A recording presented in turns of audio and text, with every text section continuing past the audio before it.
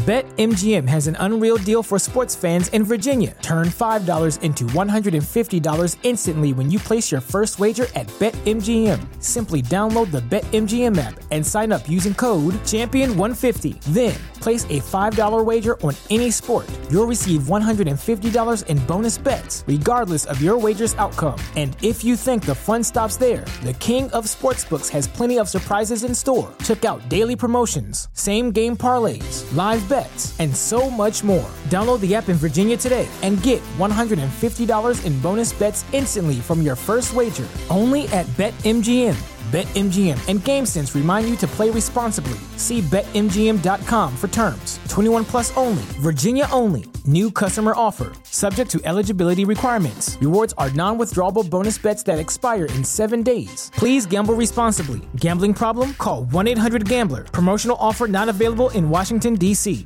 Oh, baby, Sunday. Hello, friends. We're back again. It's Fightful Overbooked. Y'all know who I am. I got Kate because it's Sunday. So Hell yeah.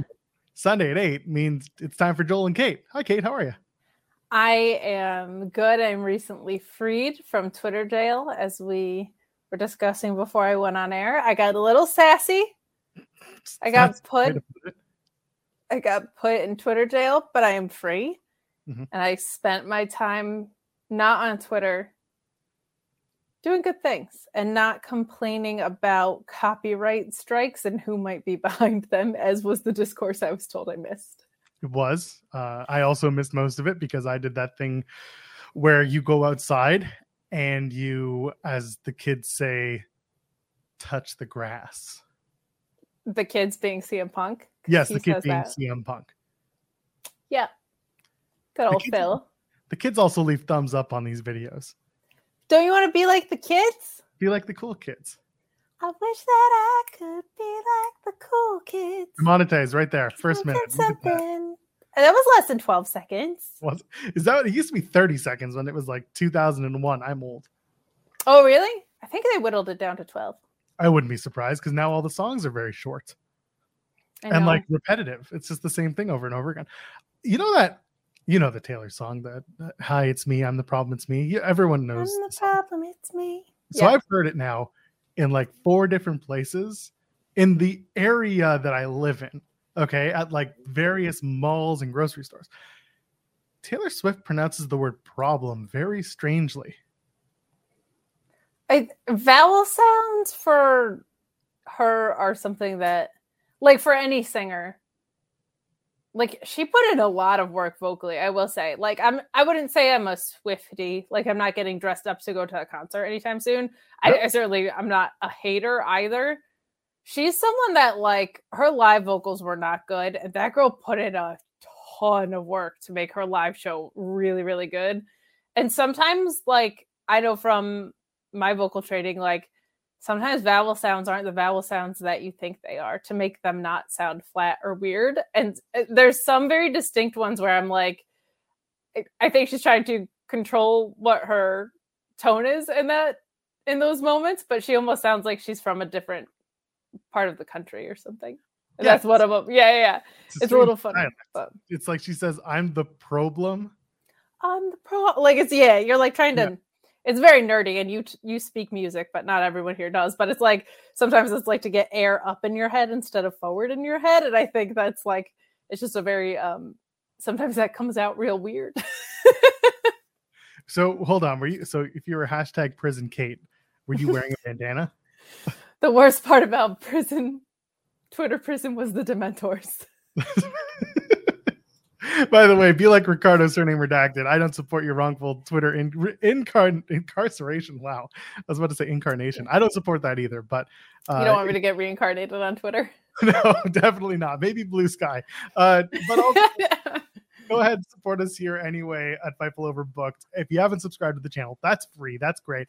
If you want to support us financially, drop a super chat. Any amount will bring you up on the air. Do the thing, you all know how it does. But also, like, it gets our people paid that are not named Joel, Jeremy, or Kate. That is correct. And much like you're like, we appreciate all the support. If you leave a thumbs up, I'm expecting it. Okay. I'm expecting you to send in massive super chats. I'm expecting for you to leave a thumbs up. I'm expecting for this to reach thousands of views. Like, Joel's very gracious about it. I'm telling you that if you're not doing those things, you're letting me down. So the least you can do is hit up Kate for a sponsorship spot on That's this right. show. Please. I will put your logo somewhere on the background if you sponsor this show.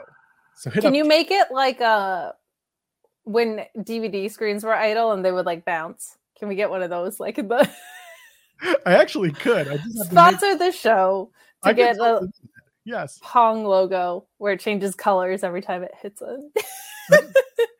I just realized that window's open, so I'm going to hear that stupid siren.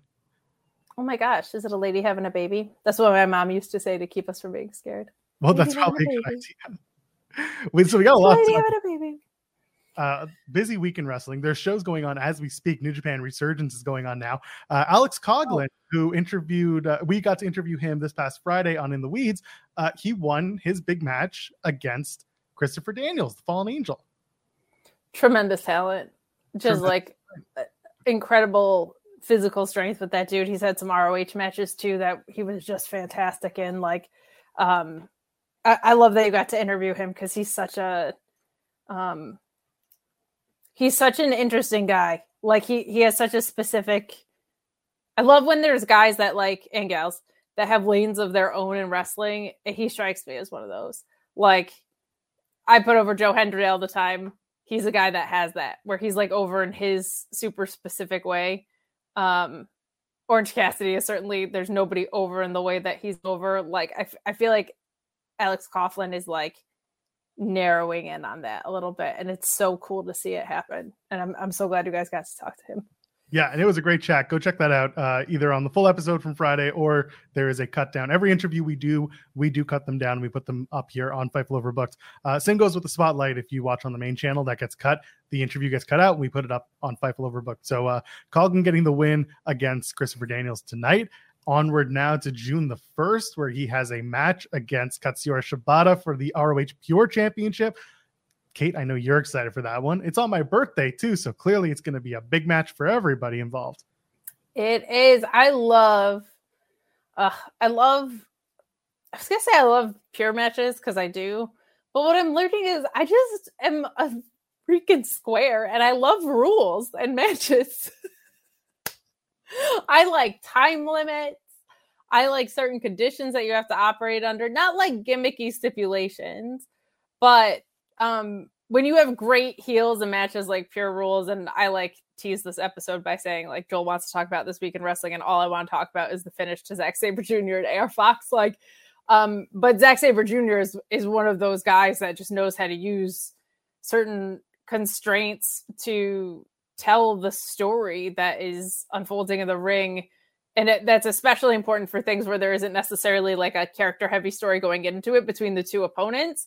But Pure Rules always adds that element. And one thing I like about having the ROH and the Impact post show, we've kind of talked about this back to back, is like they feel like such different ends of the spectrum in pro wrestling, and that like ROH, pretty much everyone's there to be a wrestler and the stories are all wrestling focused. And Impact, you have like the most diverse like spectrum of characters that you're probably going to get in wrestling, and both of those things are awesome.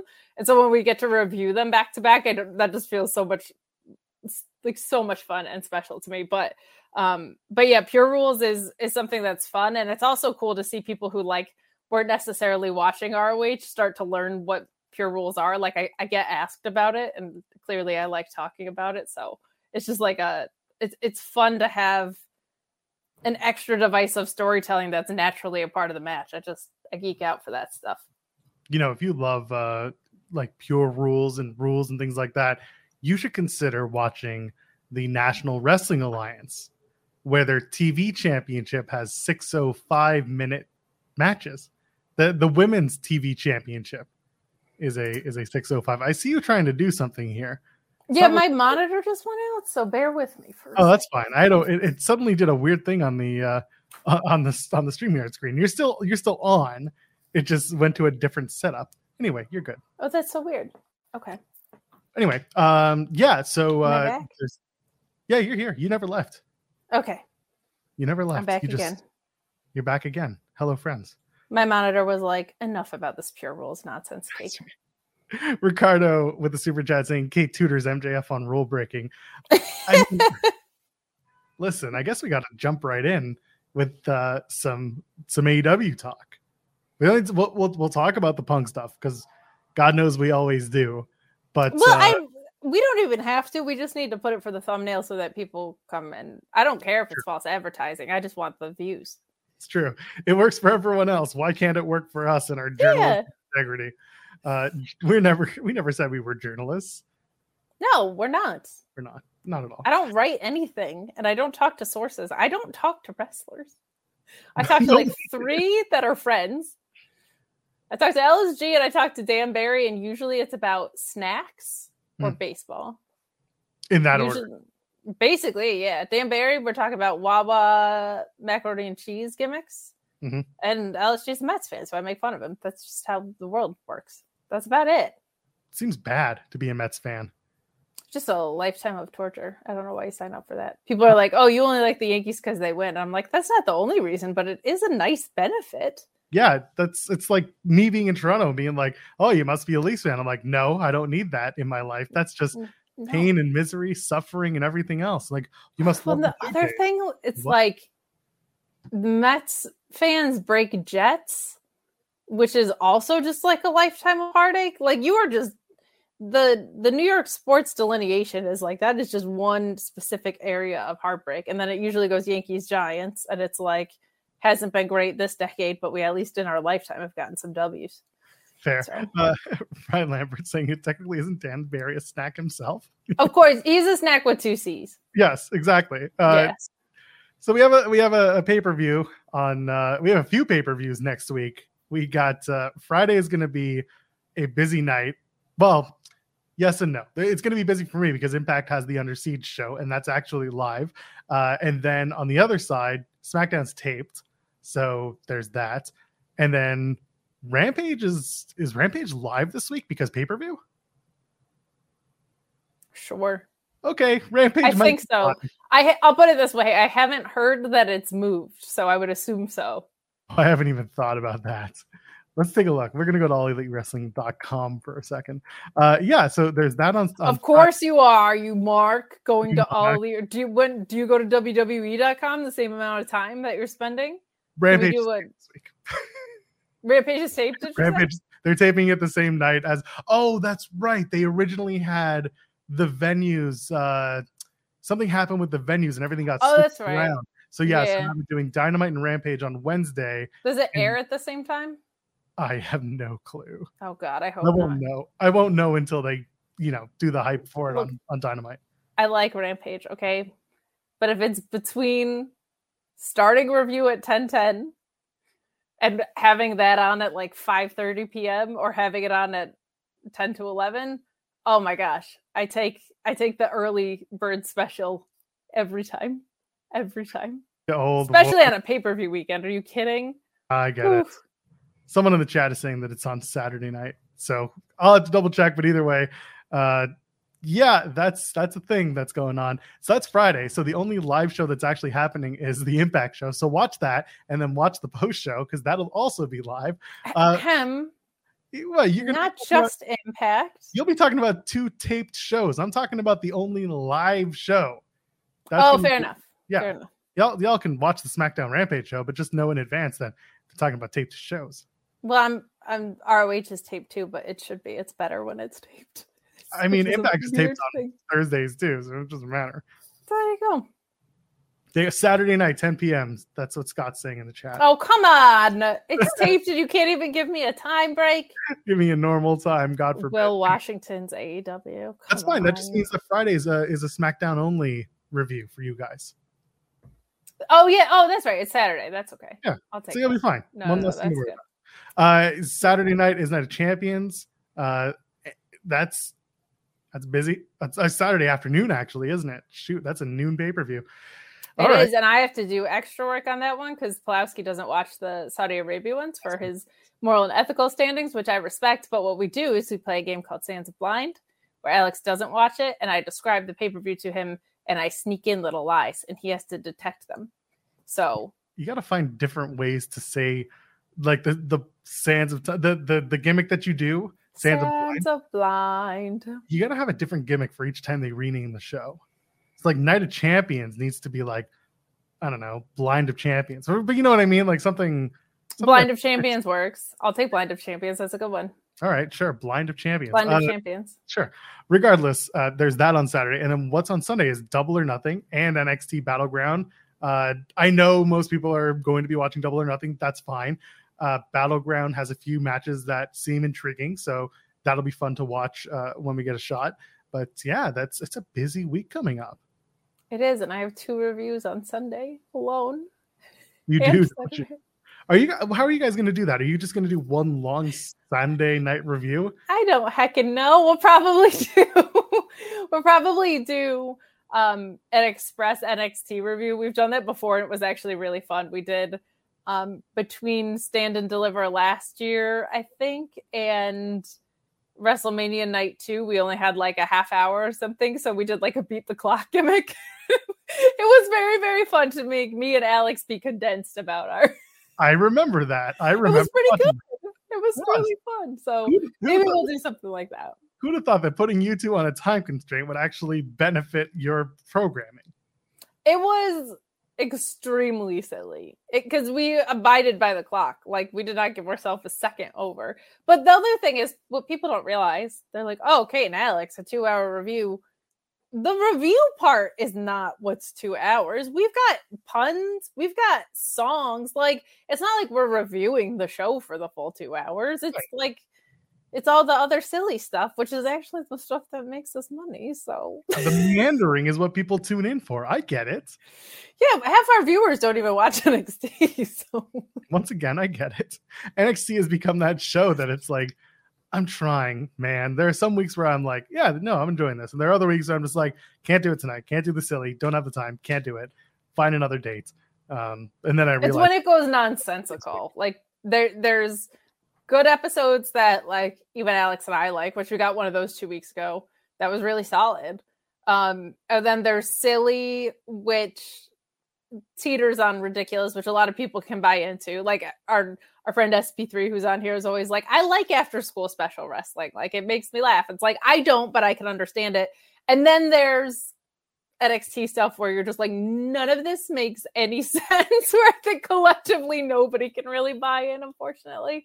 So it's a spectrum, and we have a lot of fun reviewing it. But as far as Sunday goes, my guess is we'll do like an abbreviated controlled silliness review is what I'll call it. And then we'll probably have AEW on the other screen. AEW has like 7 hours of a pay-per-view, so it's okay if we take a little bit of a break for part of it. Yeah, plus a 4-hour post-show scrum that I'm sure, you know, if we all collectively text and DM Will Washington, he will get it down to 45 to an hour. That's all we're looking for. Listen, man, people made fun of WWE for doing the post-show, you know, press conferences and being like, oh, they're just trying to do it like AEW. And I'm like, actually, in many ways, they're doing it better than AEW in that they're keeping it to a certain time frame and it works. And we all know what we're getting into when we walk into that room to ask questions to a bunch of wrestlers who are mostly keeping kayfabe. Sure, why not? It's also just so corny when it's corny enough when people are like, they're copying a wrestling company. Well, yeah, sometimes companies do things other companies have done. And the other thing is, if it's been done in regular sports, I don't think you get to say that it came from the wrestling company. Like, that's what annoys me, is it's like anytime they were like, oh, well, this company does a pre-show. It's like, well, regular sports do pre-shows all the time. And they're trying to like make your product feel modern and fresh. Like, of course they're going to do it. So, also, like WWE used to do this thing back in like the 80s and shit. So. Well, it's like nothing's original. Nothing is original. Nothing's original. Like it's just, it comes from real sports or WWE or WCW most of the time, and then you're innovating off of that. It's kind of how I'm like, I remember a friend of mine who's in a band who was like, look, we're all copying the Beatles on some level here. Like that's what I always go back to with so many things in any art form, is just like, at the end of the day, like you're innovating off of a base that has already been set by major wrestling companies that have come before you. We're all ripping off another band until the other band tries to sue us. And then we have to go into a room with a guitar and play the same 4-chord songs over and over again to prove a point. Yeah, then Ed Sheeran has to like miss family funerals and stuff because he's out there defending his own songs. You also heard the Stern interview. I did. That was where I was coming from. I did. It's hilarious. Ricardo, by the way, sent us another super chat. I heart the long shows is a big part of my day. Well, we're happy that you enjoy the long shows. They make us crazy sometimes, but they're enjoyable when we get to be with our friends and do our thing and like be on screen with our friends and also be with our friends in the chat. So that's always good stuff. Heck yeah. Not the reviews though. You guys should be doing that in an hour. No. Oh, okay. Well, I tried. Where do we want to start? Superfluous stuff is the money making stuff. That's all I'm saying. It's true. It really is. On Tuesdays, it is for sure. Krista and I meander like mad. We keep it within the Impact world, but like we meander. We just talk shit about anything. Oh my God. I've felt so bad too. The past 2 weeks, we've gotten you guys on so late. Oh, yeah. This is just a funny. Reg thought I was like pulling his leg because the past 2 times on Thursdays I've gone onto the StreamYard. The StreamYard instance, not my internet, has been crazy glitchy, and it's just started playing Blue Chew ads, and I can't turn them off. Not when we go live, but when I've entered the studio, and Reg was like, "Oh, Kate's like pulling my leg on like these Blue Chew ads or whatever," and I'm like, I actually can't stop them. I had to leave and enter the studio like 3 different times. So we're late going live, and the shows are back to the longer format, so we're still adjusting like our time. But yeah, I like we can talk. AEW had some big stuff happen. SmackDown and Raw less so, but like what I like when we kind of talk about things from a higher view and also when we get to shed light on like New Japan having their pay-per-view today rules, and I like talking Impact and ROH and stuff on here too. So we can go high and we can go low, whatever you want to do. I mean, who's going to win the New Japan Strong Women's Championship tonight? We'll start there. You know, it's so interesting because I think the obvious answer is Mercedes, but what did you say? Is it? I feel like it is, but I also feel like she's doing something that's so different right now that I don't know. Like, I don't know what the end result there is. I think it would be really nice for Willow to have. I think it would make sense for New Japan to put it on Willow, especially because she is an extremely over and popular talent right now, but the storyline that she's in AEW doesn't really have an opening for title shots. So her having a different company's title, I think is a super, super smart thing to do. If you're any company in the world and you don't want to put it on Mercedes, that's just kind of nuts because of the level of exposure you get. But like from a consistency standpoint, and just I don't know what Mercedes' plans are because she seems so I don't want to say above the landscape because that makes it sound like it's her ego, but right now she's doing something that is so different than kind of these traditional company runs that we've seen. So I'm very interested to see, but God, it's so cool that it's happening like this. Like New Japan being on fire again after such a long like struggle with the pandemic, and they had the title on Evil, and that was so weird and overbooked and bad, and it feels like they're back to firing on all cylinders. I already put over Zack Sabre Jr., but other than the fact that title is so ugly, I think it's a really interesting one for him to have and for New Japan to have. Kind of looks like a gold foiled chocolate bar, but that's besides the point. Like literally a TV. It's the New Japan World TV title. It's a television set. Come on, Kate, get with the times. It looks like a watch. Yeah, it looks like a candy watch. It does not look good. There was a guy who showed up at an AEW taping, I think it was maybe at UBS, where he was wearing a giant like Rolex. I took a screen cap of it and it ended up going viral, but the guy was sitting in front row and he was wearing a legitimate giant watch as a title belt. That is different from the New Japan TV title. Marginally. That one TikToked. The other one did not. That one carrying crossed. Yes, that one carrying crosses the road. Monet Vaquer Mercedes Monet or Stephanie Vaquer tonight. I mean, I'm pretty sure Mercedes goes to the finals. And then the other side, you've got Mobile Kogo versus Willow Nightingale. I think it's Willow winning the New Japan Strong Women's Championship.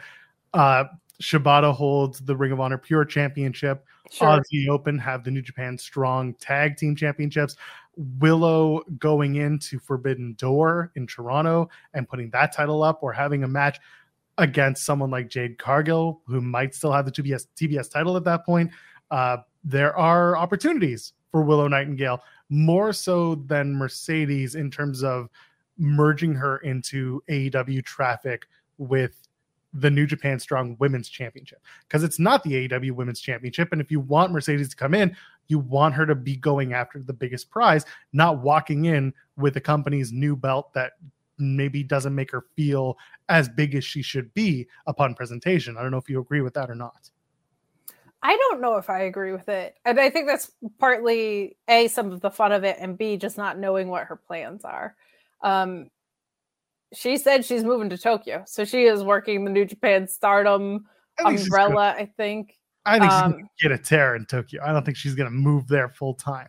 No, but like, she's not, that was not a courtesy run. Like, I think she's going to be doing some work there. I don't think that was like a, let me stop by and do this cool thing, and now I'm going to be working just American television. Like, I think she's doing what she kind of said she's going to do in character, and she's going to, you know, have her impact and leave her footprint on a lot of different companies, which is so cool.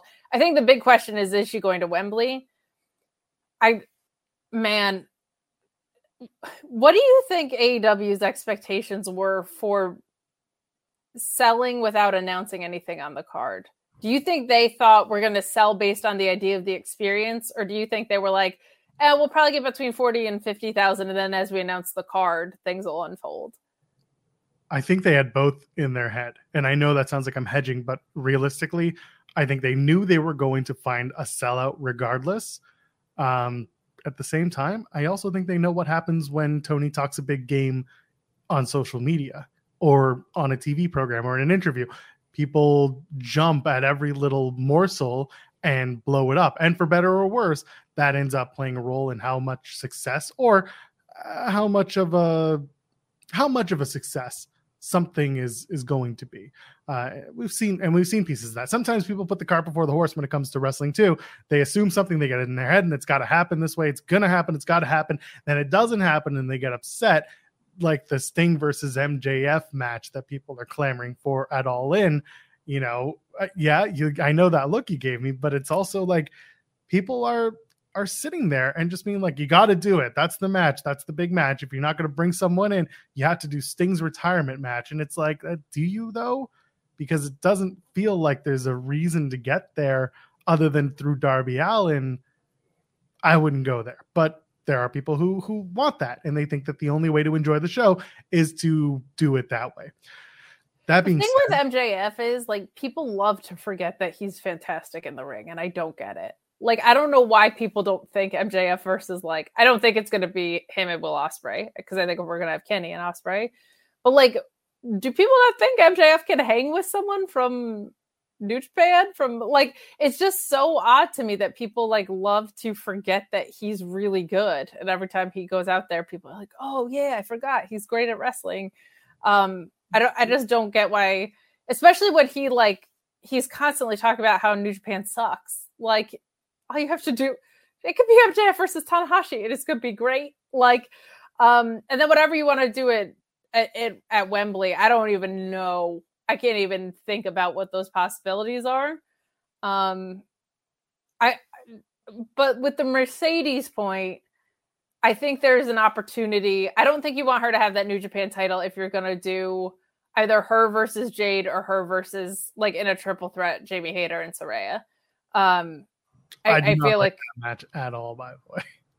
I do. I don't like it for Wembley. I think if you're gonna have Saraya and Jamie Hayter, it should be the two of them. Like, that's too special of a moment for two women who are, like, they should have it the same way that Gunther and Sheamus had it. Like, they deserve it to be the two of them. Like, I don't think you have to shoehorn Mercedes in there. If I could have her facing anybody from the AEW umbrella right now, especially if that's a champion, this is Athena run. and Mercedes is like begging because Mercedes is so good at working women. I mean, she's one of the best in the world. She's good at working against anybody, but like, I love her approach in matches to women who are wrestling with the style that Athena's leading into right now. And let's not forget, Athena has an incredible acrobatic side to her, but this other side just kind of came alive. So the idea of a Mercedes and Athena match definitely is something that intrigues me. I don't think they would think that's big enough for Wembley. It's big enough for me for Wembley as a fan. I don't know if we get her there. I think it's more likely, depending on when his contract is up, I think it's more likely that you get Edge and Christian in like a major tag match at Wembley. I don't think Edge is done. Do we know? I just know it's like coming soon. But yeah, I don't know if they said when. I don't think he's done for another year. I could be wrong, and this is something that's been asked about before, but if he wants to do the last match in Toronto, that's August 19th. That's when SmackDown's in Toronto. I don't know what the plan is after that for him, whether or not he actually still wants to go. When he was asked about it at Elimination Chamber, he was like, I think I could still go for a little while longer, maybe a year past what I said, which honestly at the time was September of 2022. And so August 2023, that's pretty much a year later. I don't know what his plan is. I don't think that works in Wembley as much, only because it's like, why Edge and Christian? I understand that the reasoning why Edge and Christian, but for the British fan, the UK fan, why Edge and Christian? Well, my thinking is that why not Goldberg? BetMGM has an unreal deal for sports fans in Virginia. Turn $5 into $150 instantly when you place your first wager at BetMGM. Simply download the BetMGM app and sign up using code Champion150. Then, place a $5 wager on any sport. You'll receive $150 in bonus bets, regardless of your wager's outcome. And if you think the fun stops there, the King of Sportsbooks has plenty of surprises in store. Check out daily promotions, same-game parlays, live bets, and so much more. Download the app in Virginia today and get $150 in bonus bets instantly from your first wager. Only at BetMGM. BetMGM and GameSense remind you to play responsibly. See BetMGM.com for terms. 21 plus only. Virginia only. New customer offer. Subject to eligibility requirements. Rewards are non-withdrawable bonus bets that expire in 7 days. Please gamble responsibly. Gambling problem? Call 1-800-GAMBLER. Promotional offer not available in Washington, D.C. We already talked about that, and I'm not going to hurt myself by bringing that back up. But with this Hardy's run, I'm thinking like you could do FTR and Edge and Christian and the Hardys. That would be the thing that I think they would view as marquee. But I have a friend in the UK who said, he was like, I think people feel this weird idea that like they were like, we love wrestling over here. It's not just the UK. Like, we don't need it to be Will Ospreay. Like, we are excited about FTR and CM Punk and the Elite. They're like, we're excited about the AEW product. Like, you don't have to. They were like, they feel like the narrative has been so pushed on this, like, we needed to be the UK talent represented. And they were like, it's awesome with like a Saraya or Jamie Hayter, or like, I'm assuming Pac will work his way onto the card, like things like that. But they were like, we also just like the product we're excited for that. Like, we're excited to see all of the people that we don't normally get to see just by happenstance. So yeah, it seems like marquee names would be great to probably push it to like the sellout level. But like, there's a lot of people that are just excited in the UK to see AEW. Like, just want to see it. Just want to see it. And just this returning batch of like Miro and Andrade and stuff like that, I think, is people excited for a rejuvenated product in general. And that kind of adds to my point of like, why bring in someone like Edge at that point?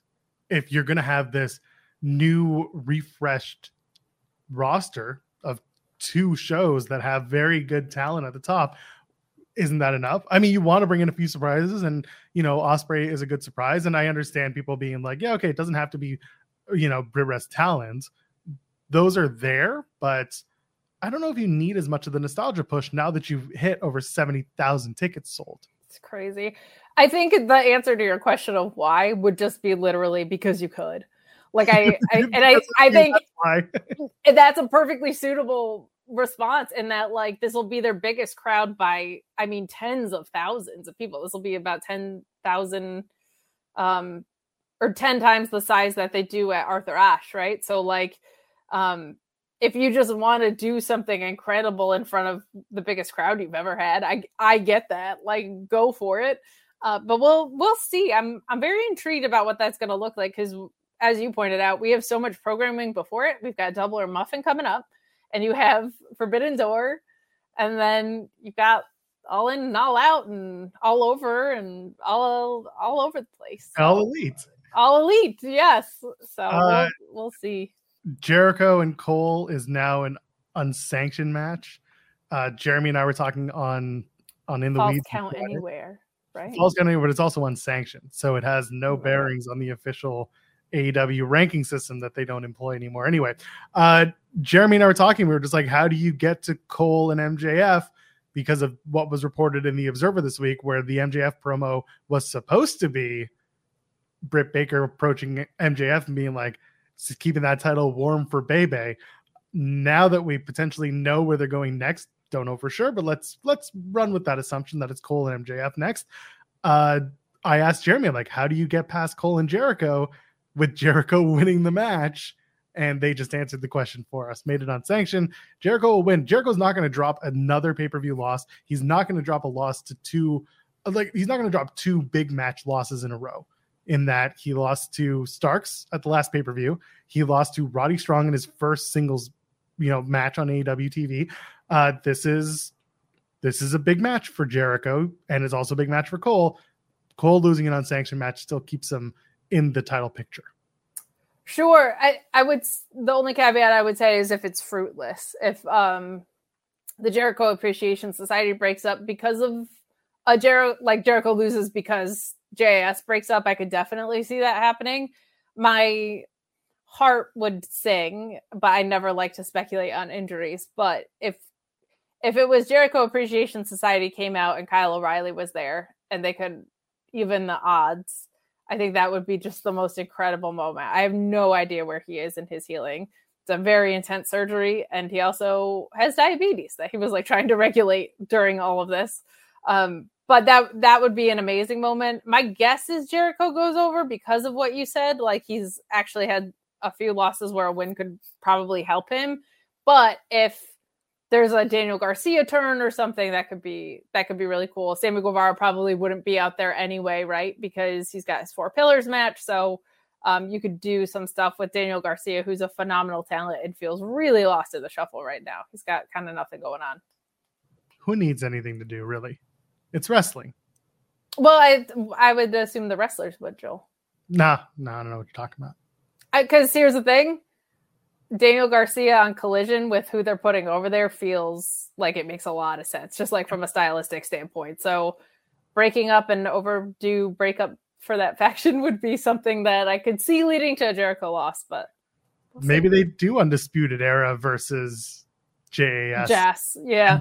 And that's your blood and guts match, because you're going to do 5-on-5 presumably with the Elite and Blackpool Combat Club. Let's just say, for argument's sake, that Anarchy in the Arena ends with Takeshita joining BCC with Dawn by his side, and then we bring in Kota Ibushi, and that is either the Forbidden Door match or that is a match later on.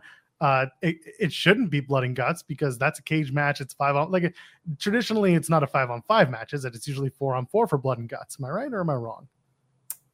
For blood and guts, it's in war games. It's sometimes they don't own that though. They don't, but it's the exact same thing. So, I don't know what you're talking about.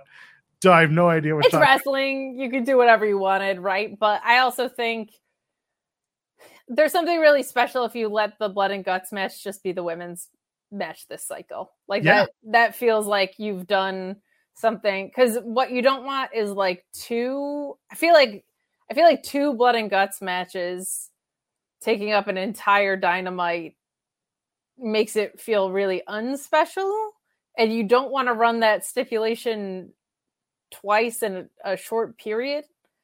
So I don't know. I don't know what you do with that, but you could have an entirely different type of match that you took from WWE or WCW that someone will say is capping. It's fine. I mean, listen, WWE runs 2 War Games matches in their show. War Games! You can run 2 Blood and Guts matches, one for the women, one for the men, and it'd be the same. You would have to do it, but don't they usually do it on pay-per-view? Because they don't. Yeah, they do. But I mean, doesn't mean AEW has to.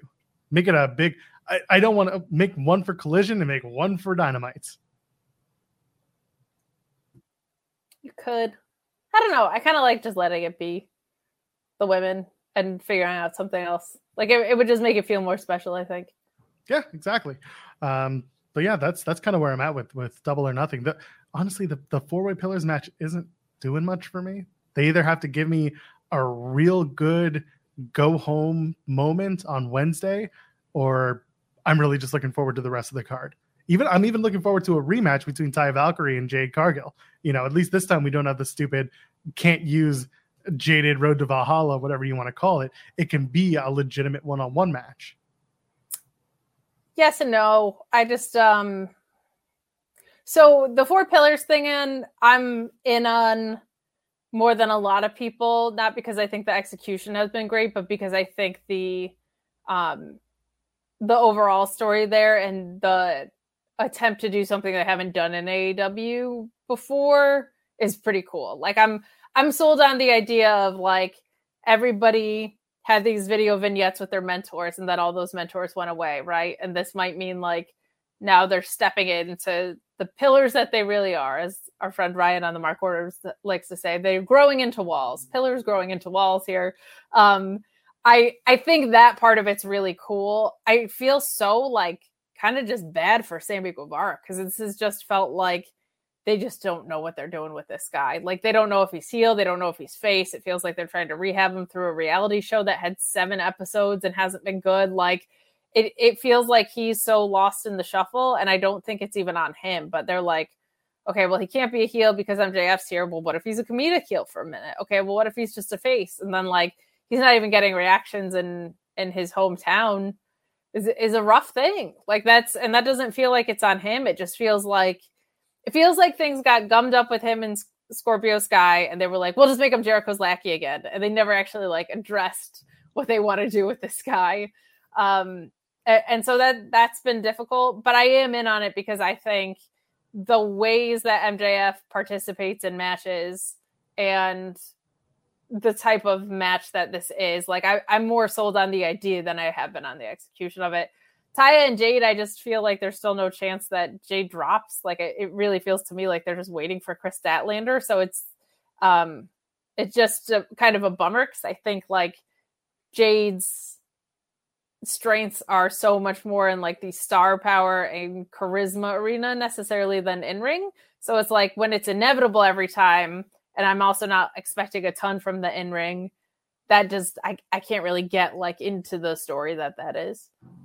Breaking news, by the way, Mercedes Moné advances to the finals. No surprise there. No, that's awesome. The match though was really good. If you see me looking over, I'm just keeping an eye on them. Are you good? I'm glad. Yeah, no, the match was really good. Go check it out. Mercedes Moné and Stephanie Vacker from AAA. Really good stuff. Was she CMLL? I don't. Sorry. Her name's been like, it's been fun to see. I feel like there was this generation of women's wrestlers on the independents that people were like talking about, and that like Willow, and she got signed, and like Lady Frost isn't signed yet, but like she's debuting in AEW, and she's working ROH consistently, and like Roxanne went on to NXT, and now there's like this other crop that's sneaking up. Like Steph's one of them, Sawyer Wreck, oh my gosh, Steph DeLander too, additional stuff. Like it's fun to see like, okay, now these people seem to have found a home. What's coming up for the next group? And like maybe it's in New Japan. Like you guys interviewed Hyann, and that was awesome because her aspirations are for New Japan, like not even here. It's Hyann so cool. Was such a good interview and so much fun to chat with. She's another one. Vacker, by the way, has been around since 2009. Wow. Okay. Very cool. And she's very from CMLL, but yeah, she's been around. She wrestled in your favorite Japanese promotion, by the way. Oh, really? Yes. My favorite one? Yes. Ice Ribbon. Ice Ribbon? Yes. My favorite.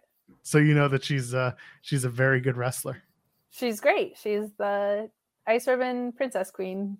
Yeah. Anyway, Willow's up next against Momokogo, so that's going to be a good match to watch. Yeah, if someone in the chat's being like, good to know Joel's not paying attention to his own show. I'm paying attention to both. I'm paying attention to Kate while I'm watching New Japan with the sound down. Doesn't take that much to pay attention to me and talk a lot, so. Huh? What? What? What? What? What? What? What? Give me a hell yeah. Anyway, yeah, so Taya Valkyrie coming in to me was so cool because and then they were like, you're going to be entirely on 5:30 p.m. rampages. How do you like them apples? Yeah, and then they were just like, and then they do what they do to a lot of the signings, gender non-specific, but honestly, it happens a lot to the women too. But I think the women have more of a microscope on them because there is such less time allotted to the women, so we see it a lot more ahead of us. It happens to the guys too, let's face it. But yeah, seeing Taya show up was great, and then in the back of your head just being like, oh, I hope they don't do what they do to all the women, and then they do it that way. That's frustrating, you know. I expect more, and that's why I would love to see her walk out with the TBS championship and then have Jade start merging into world championship territory, world women's championship territory. She should. She really should. There are some, you're right, like it's not gender specific in that, like Jay White, the biggest signing, they were like, you're going to debut right after everybody's upset about what happened at WrestleMania, and then nothing. No, everyone's just upset about what happened with Jay White. Yeah, everyone's like, hey, what?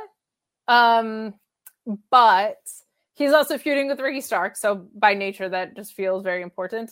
The thing with Taya was, I think she was kind of the first person that it felt like, oh, maybe Jade is going to drop to her. And then it just immediately felt like, no, that's not the case. And you're right, because the for better or worse, and I think it's for better and worse in some ways, the Outcast storyline is cannibalizing a lot of time on Dynamite.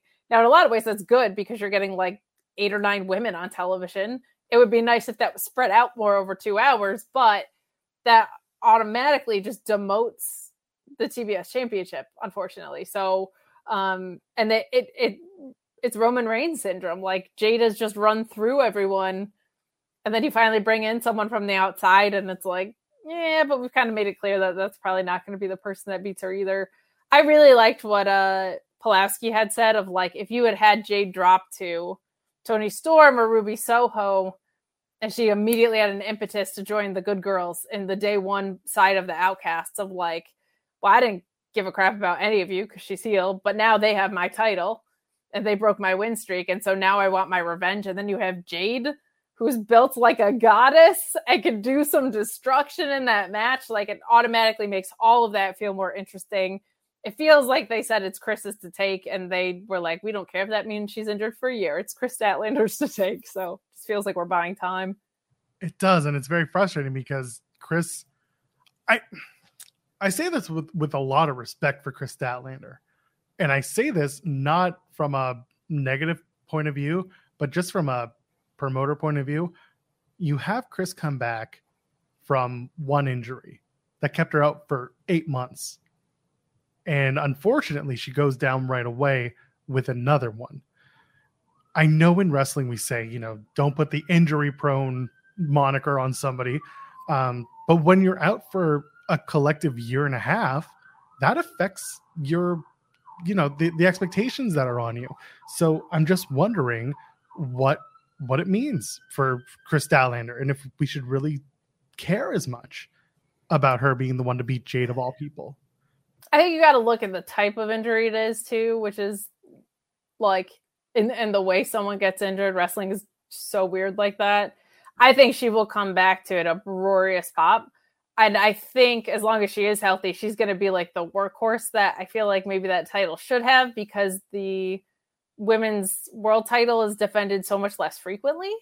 But I don't think there would be a loss of momentum behind it if Chris was coming back to be Willow, if Chris was coming back to be Athena, if Chris was coming back to be Taya, like anybody else that it would have made sense for Jade to logically lose to in the stories that they actually bothered to build out. Especially, I thought like, okay, now the baddies are gone. So now she's vulnerable.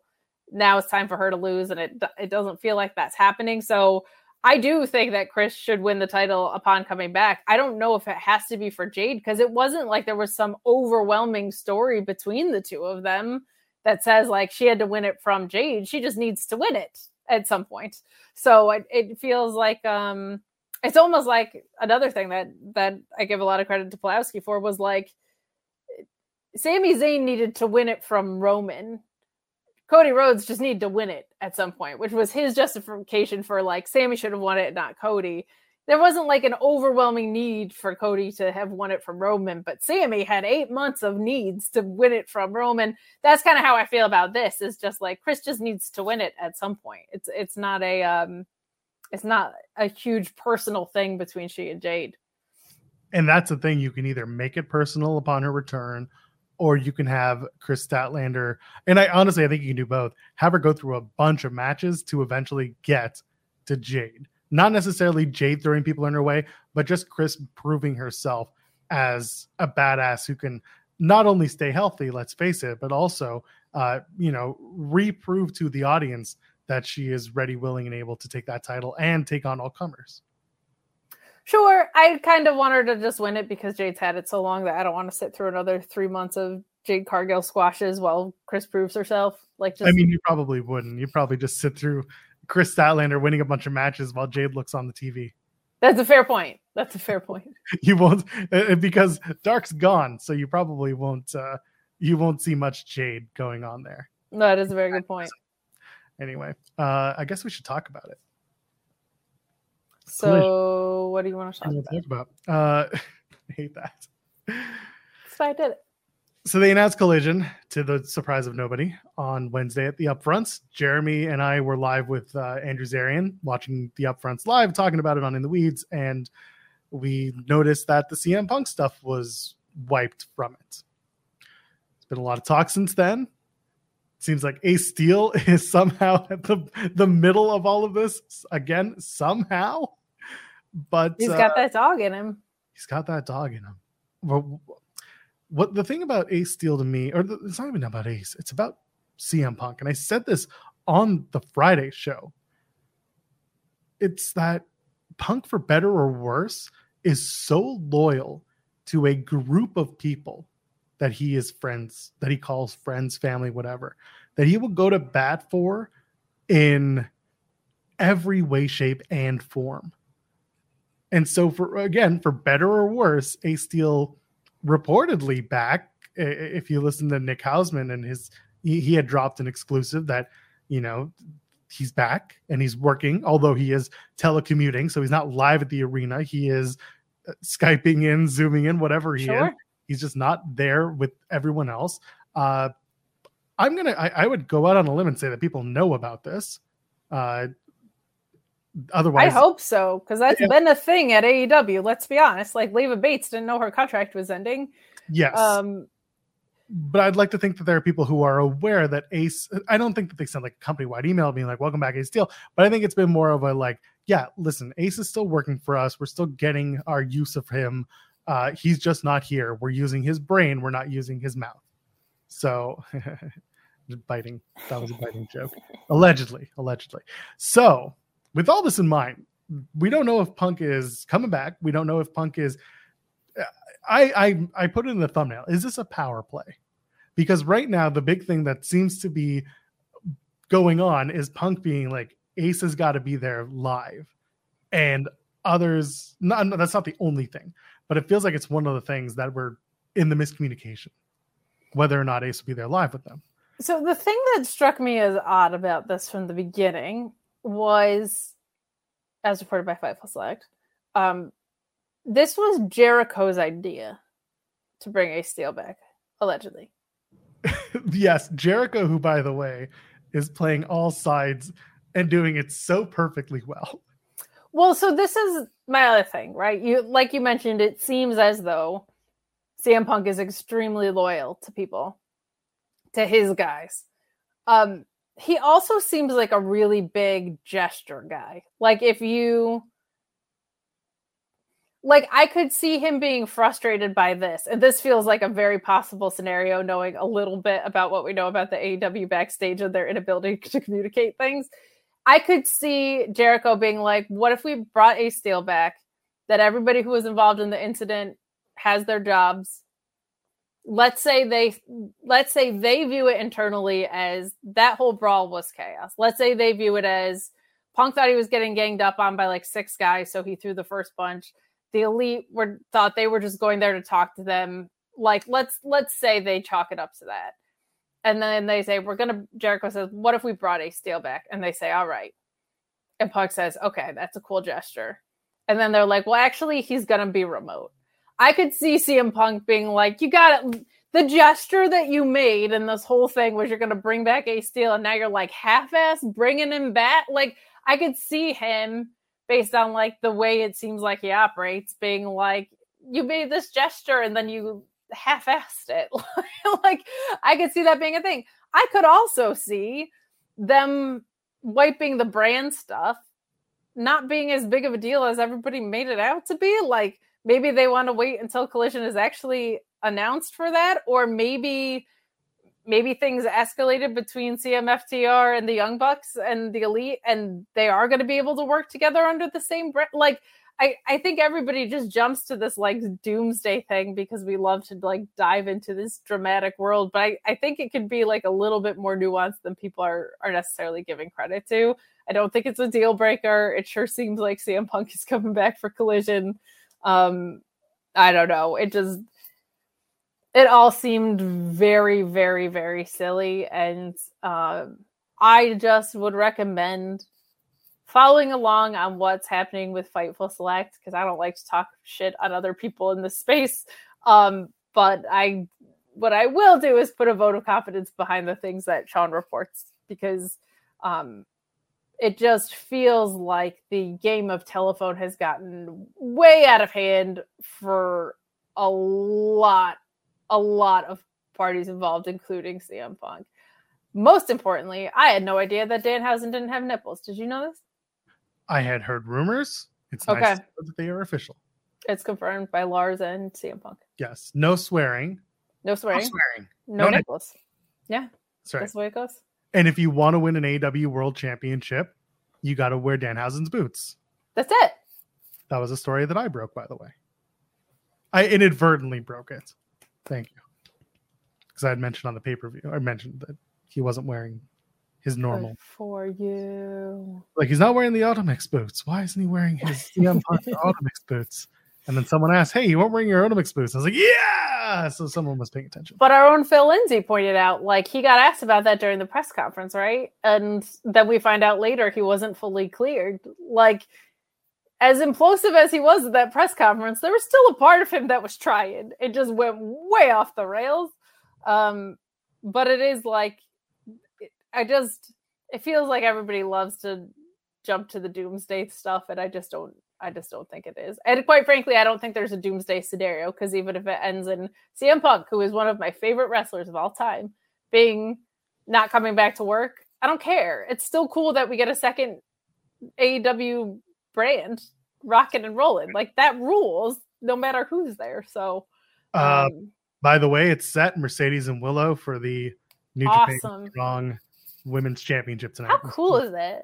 Like, I say all the time, like 3 years ago, could you have imagined we'd be like, oh, sick, Willow Nightingale, and at that point, Sasha Banks for the NJ. Like, that's just nuts. Yeah, it's awesome. Great stuff. I'm excited for both women. I'm excited for Willow, who's wanted a match like this for a while. So this is good stuff. I'm seeing also AEW trademarked the Collision logo, and they also the term transfer portal. So taking from the soccer world, the football world that Tony Khan is used to, I guess this draft thing, or at least the hard split, is a little more hard, as hard as we imagined. Use bluechew.com code Fightful. Exactly. There you go. I was expecting that. Anyway, the Punk stuff is strange to me. I understand potentially what's going on. I don't understand the lack of playing ball that's going on. And the reason why I was saying it was a power play is if Tony Khan relents and basically gives Punk everything he wants in this case, that's just to get him for that June 17th collision. If I'm seeing Punk, I'm just like, I hold all the cards. I hold all the power. I've already made my boss look like an idiot once at a press conference. This is an opportunity. And I say this with respect because I know Tony deals with a lot of shit. But this is one time where it's like, you got to stand firm and you got to take no prisoners in this case, because again, this is all speculation on my part, but like, if you're giving in 100% to one of your wrestlers' demands, then what are we doing? Who runs the show? Who runs the ship? I mean, it's felt that way to me for a long time. Like I'm a big believer in precedent, and so when MJF held up a pay-per-view and the first thing you did was make him champion when he came back, and I like Max as champion, and I think MJF is a great wrestler in virtually every asset of this, and I do think it is his time. I think it's great. You cannot reward that kind of behavior over and over again, though. Like it happened with MJF, it happened with CM Punk, it's happening with CM Punk possibly again. It is all speculation, so I don't want to like. It's kind of like if X, then Y, right? Like if that is the case, then, and I think for better or worse, Tony Khan can see things from other people's point of views. And like one thing about CM Punk is like he has a reason to feel the way he feels, whether you agree with them, completely up to you. But he'll usually give you a reason that you could wrap your head around and say, I understand where you're coming from. That's why the Instagram story posting is such a pain in the ass. It's because sometimes it's like, I get exactly what you're saying. Putting it on Instagram, probably not like the best way to go about it. But like, even that was funny. Like all the nonsense about Brian Alvarez. And then he has like this little video of him and he's extremely calm. He's just like, this is weird. People are weird. Parasocial relationships are weird. Like all things I agree with and in a controlled tone. And I think people just assume like if he's posting that way, it's completely unhinged. And he might just be like, this Alvarez guy is a goon. Like it's you like assign weight to how people are acting when they're posting shit. And it's just silly. But to your point, I think Tony Khan has a lot of work to do on the asserting standards piece of his job. And if that's not somewhere he has a strength, something that he should pass off to someone who is not an active wrestler in any way, shape, or form. It doesn't help when you go on socials and you say something like, basically keep my name out of your mouth because I'm sick of being talked about. And Smith's gonna come slap you for it. But then but that's the thing. You say, keep my name out your mouth. And what do? You make a huge news story out of it. That's what continues to bug me. Which is fair. And I think it's also fair to be like I've said from the beginning, I can't imagine being in either position. I can't imagine getting the biggest signing of the company and having that guy go and trash everything you built. And I also can't imagine being a guy who posts an Instagram story and it is trending and the world is upended by the fact that he posted something about Brian Alvarez. Like that microscope is ridiculous, but it is one that he's under. So it's like something that it's like way deeper than wrestling. That is like a personal boundaries thing that you have to figure out how to set.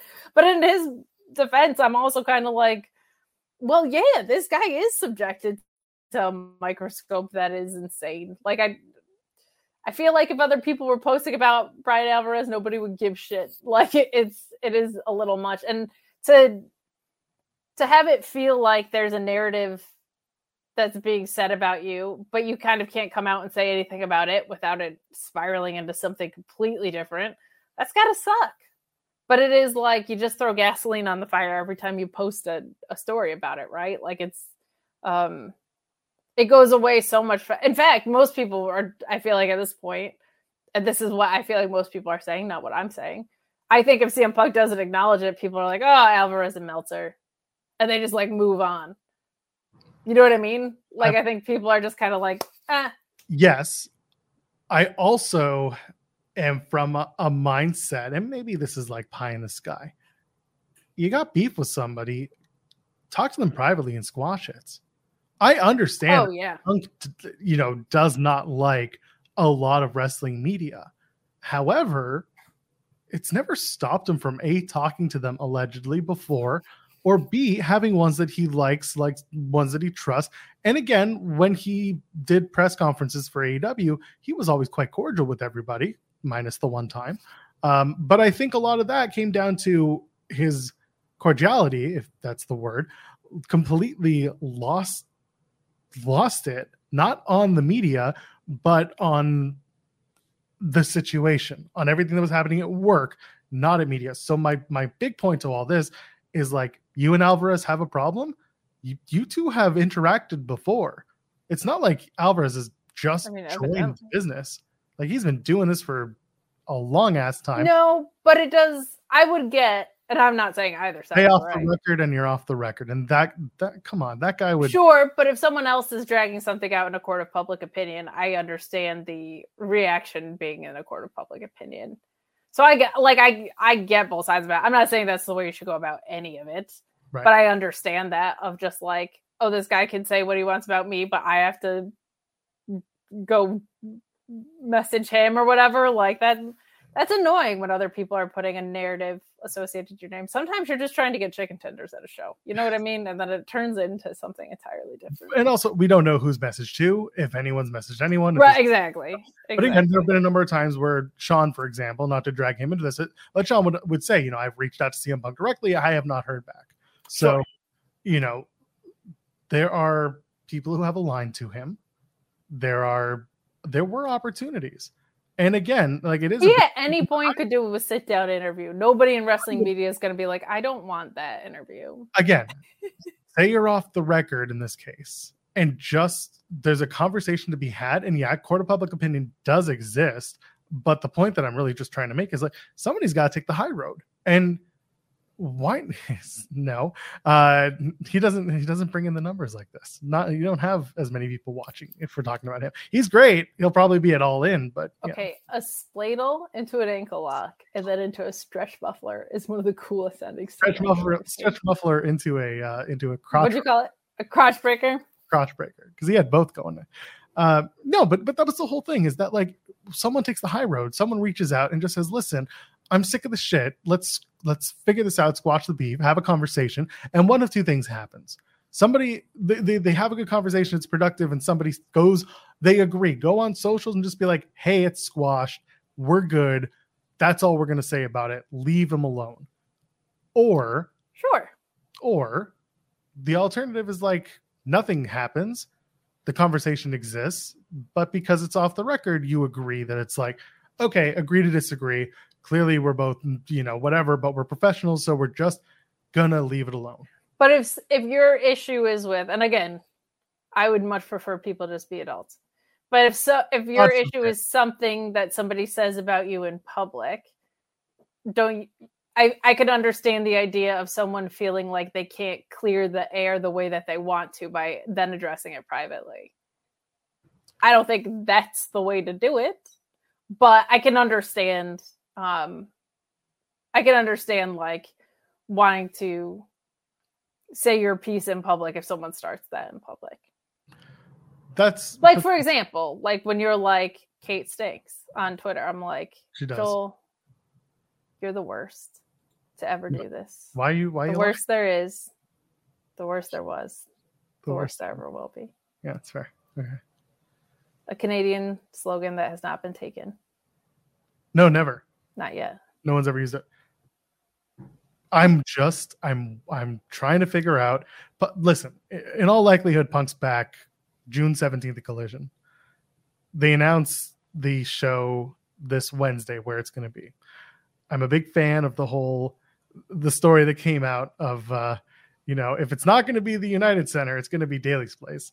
And then yesterday, thank God for the Grapsity guys, Phil Lindsay just being like, person I spoke to said that's just not true. And then, of course, the discourse from there became, well, if Phil Lindsay has a source, I wonder who it is. Wink, wink. And of course, we all know that we're all playing around. We all know that the person that they're talking about is Ryan Nemeth. I mean, I was going to say it was QT Marshall. Oh, I like that better because of QTV. Yeah. No, I'm into that. So anyway, if it's not United Center and it's not Daly's Place, where else could it be? The Bell Center in Montreal, so that we make this a truly Canadian Collision tour? Like, it just feels like such a big leap to be like, CM Punk can't have Ace Steel in person, so the show is scrapped. Like, feels ridiculous. They're not going to scrap the show. I get that. They're not going to scrap it. Like, my point being, you could run it in Chicago successfully with or without CM Punk. But can you? Because then you have to temper expectations. Now, this goes back to the all-in conversation we had, where if somebody speaks a different way, someone's going to assume something's happening that isn't. This is fan investment and fan interest. Well, let's assume that if CM Punk isn't working Collision, he's released. I think that's how you manage expectations. If he's not working Collision and he's not working Dynamite, what's he working? I don't think he's getting released unless they got a sweetheart of a deal to get him out of here. And I don't think he's going to take a deal that doesn't include a non-compete. So that does include a non-compete. Sure. So, and Tony doesn't. My thing is jumping across and talking shit in another forum. He's gonna come to work or he's gonna be gone. So, like, this whole, I don't know. I just think it's ridiculous to think that they sold the United Center just fine when the Elite did their little satire match, didn't they? Like, nobody was. We all knew what was going on. We knew that Punk wasn't going to be there. Right. So, okay, well, they had no problem pretending that Mercedes was going to show up, and they sold a bunch of tickets off of that, right? But they didn't have a problem with that. They did have a problem with that because it did burn a lot of fans. That's what I'm saying. It burned a lot of fans. And also, this was a setting fan expectation issue. This is kind of what I'm getting at. Really, the only person who made it worse than it was ended up being Britain, that stupid pre-tape that someone decided to run and get through instead of anything else. Because leading up to it, like, there was no real inkling other than just people talking that it was good. And people, well, there was a story that was set up for her to. There was a story that was set up for her to walk into. What, the tickets thing? The tickets thing and needing a mystery partner and fanning the flames. Yes, they really poorly planned it out. The story sucked is what ended up happening. And then people started fantasy booking their way into a Mercedes Monday. Same thing is happening right now with the Boston, the TD Garden show. There's just always going to be speculation Mercedes is going to show up until, like, to me, there's a big gap between, hey, we booked the Garden, and hey, there's a story that we're implying she's going to walk into that she didn't. Punk, to me, is different in that, like, this feels so ridiculous, but, like, Mercedes, what they did, that was controllable circumstances. This feels like non-controllable circumstances. So, I don't think you run Daly's Place as a backup to the United Center. There's plenty of other places you could go. Like, I don't know. And like Tyler's putting on the chat, you know, the last time with the Elite thing, the Elite example you were thinking of, that was at Wintrust Arena. So run Wintrust. Like, pardon? So stay in Chicago and run Wintrust and not the United Center. Well, no, because you can't. Wintrust was already on the books with Punk there. People already knew Punk was suspended and injured on top of that. So there was the expectation was set. He ain't going to be back on time. Now, since the expectation has been set in a lot of different ways, a lot of different forums that he's coming back, you have to temper those expectations or hamper them. I really think he's probably just coming to Collision. I think it's so stupid. I do too. I've been sitting here for a long time just being like, this is a roundabout, stupid way to keep his name in our mouths and on our stupid thumbnail. I've been saying for weeks I'd rather not have to put him on the thumbnail and talk about him.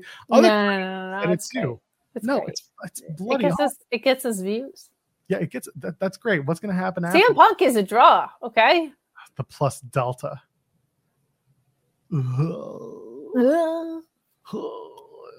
Anyway, Punk will be at there. Punk will be at the show. Yeah, he'll be at the show. It'll be in Chicago. Will Ace steal? Who knows? Will Larry? Let's hope so. Let's hope so. Yeah. Will Lulu pencil? I sure hope so, because this company has fallen apart since she's left. Shout out to my buddy. We're talking about the Bell Center for Collision if it's not going to be at the United Center. There you go. Yeah, so that'll happen. It's gonna happen. I'm planning to be at the Forbidden Door. Oh yeah? Planning to be at Collision as well, because I would be at Forbidden Door in a second if it was not running on a Sunday. Well, listen, when Sean Ross Sapp is like, I'm too good to come to Canada, to my favorite city. He doesn't want to show up allegedly. This is not his favorite. He fears the Fightful Championship. That's right. Day 800 next this coming Friday. Oh my God. Acknowledge me.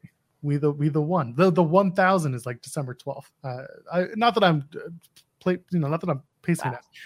So because Sean's not going to come to Toronto, because Will Washington is currently working for the company, therefore he won't be covering the show for Fightful. That's so weird, yeah.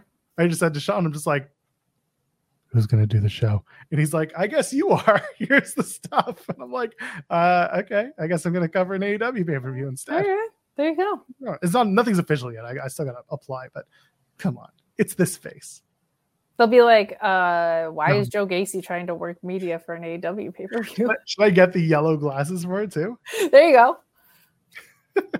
G-Bro with a super chat saying, hey, I'm late. Y'all say nice things about Double J yet. Keep sending him money. Maybe we will. Keep doing it. Yeah. Gonna win those tag titles, It'll baby. take a lot more than $3 to do that, pal. It's also, that's $2.79 Canadians, which is like $1.50. Oh, come on. I know, can't win. You just can't win. What else is happening? Night of Champions is happening. Trinity debuted. The match with Kylan King was good. Ring rust is mostly gone. Looking forward to Under Siege against Giselle Shaw. Said this on the post show for Impact. I am hoping that one of the things she gets fixed is her gear. Again, gender non-specific. If you're tugging at your gear, it's time to get your gear fixed. Yes. And that was one of the things that Trinity was dealing with. Something that Ronda Rousey deals with on a match-by-match basis. MJF has dealt with. MJF has dealt Pull his pants up. That's right. Maxwell. So, either way, I thought Trin was good. I thought it was a good start. And I look forward to what she's going to bring for the summer in Impact. She gets to spend her entire summer in Canada. Good for her. I'm so excited for her. Not even the good parts of Canada, like London, Ontario, Canada, and then look, Windsor, Ontario, Canada. Some people were like, she could have gotten herself in a better situation. I'm so excited for that girl. I think it's such an awesome, with the amount of freedom she has, with the amount of control she probably has over her contract, and the level of talent that she's going to get to work, and the possibility of what Impact is doing with Multiverse, what that could lead to with any Mercedes or anybody else that's in New Japan promotions. I don't